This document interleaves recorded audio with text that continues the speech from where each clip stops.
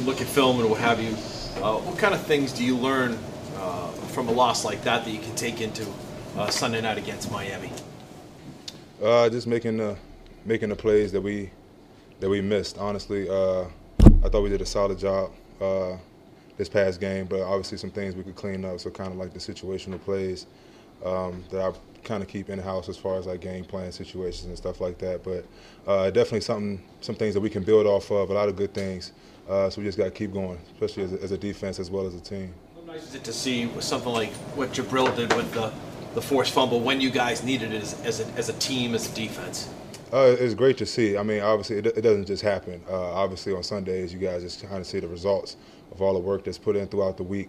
But it's been a process. So seeing things like that play out just lets us know that everything we're doing serves a purpose. So it's good to see it on film. Some teammates spoke to your speech, I think it was last Friday, about practice. As far as how you feel the team has responded working the last couple days and in practice just now, how do you feel about the energy and the approach so far? I mean, all we could ask is for our team to just come in each and every day and look forward to getting 1% better or whatever that looks like. Just making sure one day at a time we just progressing. It's a long road ahead of us, but I think if we take it one step at a time, one day at a time, it'll be real beneficial. So as we go on, that's kind of the message, and we just got to make sure we kind of keep reinforcing that. Obviously, it's just for me, it's just kind of like a reminder, just understanding why we're here and what we must get out of each day to just be successful in the league. So do you feel good about the work so far today? Oh yeah, for sure. Obviously, it's early, so I ain't going. It's got a long way to go. You guys had 20 players for the defense on Sunday. What's that just speak to the talent and depth on the roster? Speaks a lot. I mean, I thought we was able to kind of stay on schedule as far as like with substitutions and things like that. Obviously, you want things to be kind of perfect, but I thought we had guys step up as far as like Christian and Keon. I thought they did a good job of all their opportunities, as well as multiple guys that we had just to step in the game. But when their number was called, wasn't no drop off at all. They was ready to go, and that's all we could ask. So we just refueling the tank now to get right back to it. Juwan, Tua Tagovailoa is really good with his eyes and kind of moving defenders. What are the difficulties he presents when you're playing regular spot drop zone versus when you're playing more match principles? Well, I say it kind of depends on the play for sure that they run as well as what we run, seeing if it matches up. But Tua does a good job, like you said, just using his eyes down the field, kind of getting guys to move. So we just got to make sure we stay disciplined, understanding what the play is designed to make happen, and make sure that what we have run kind of goes against that. We just got to make sure we just staying disciplined on our reads and not getting too locked in on the QB. But he does a great job.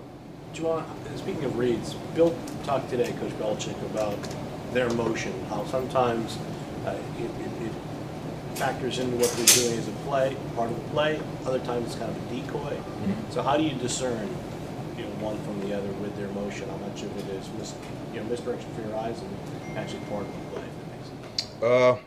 At the end of the day, they're kind of sometimes it's eye candy, and sometimes, like you said, it's a real emotion. They're just trying to impact the defense, make you think a little bit more, which is great as far as their offense is concerned.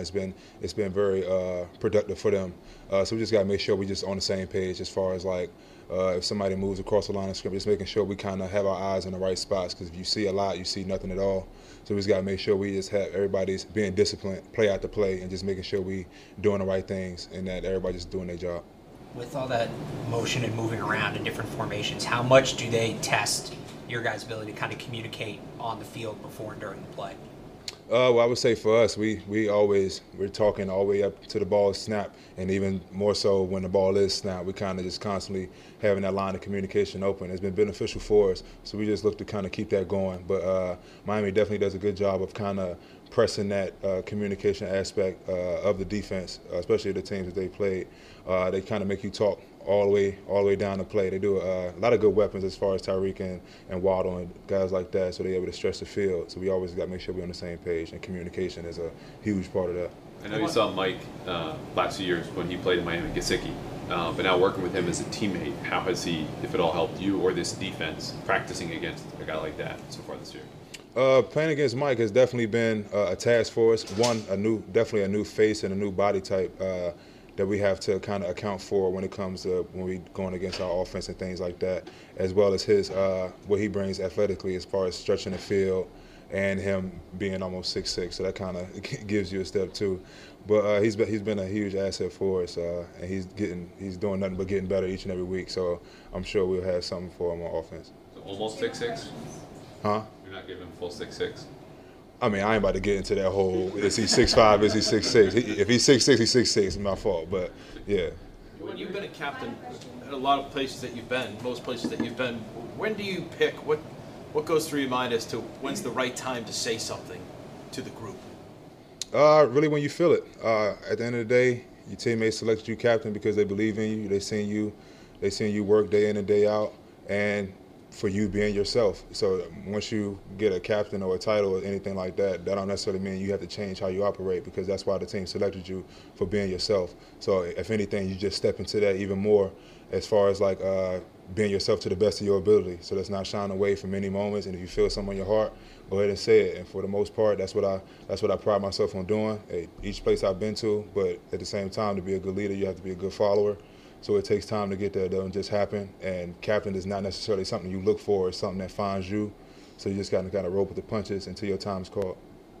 Appreciate you guys. Thanks, bro.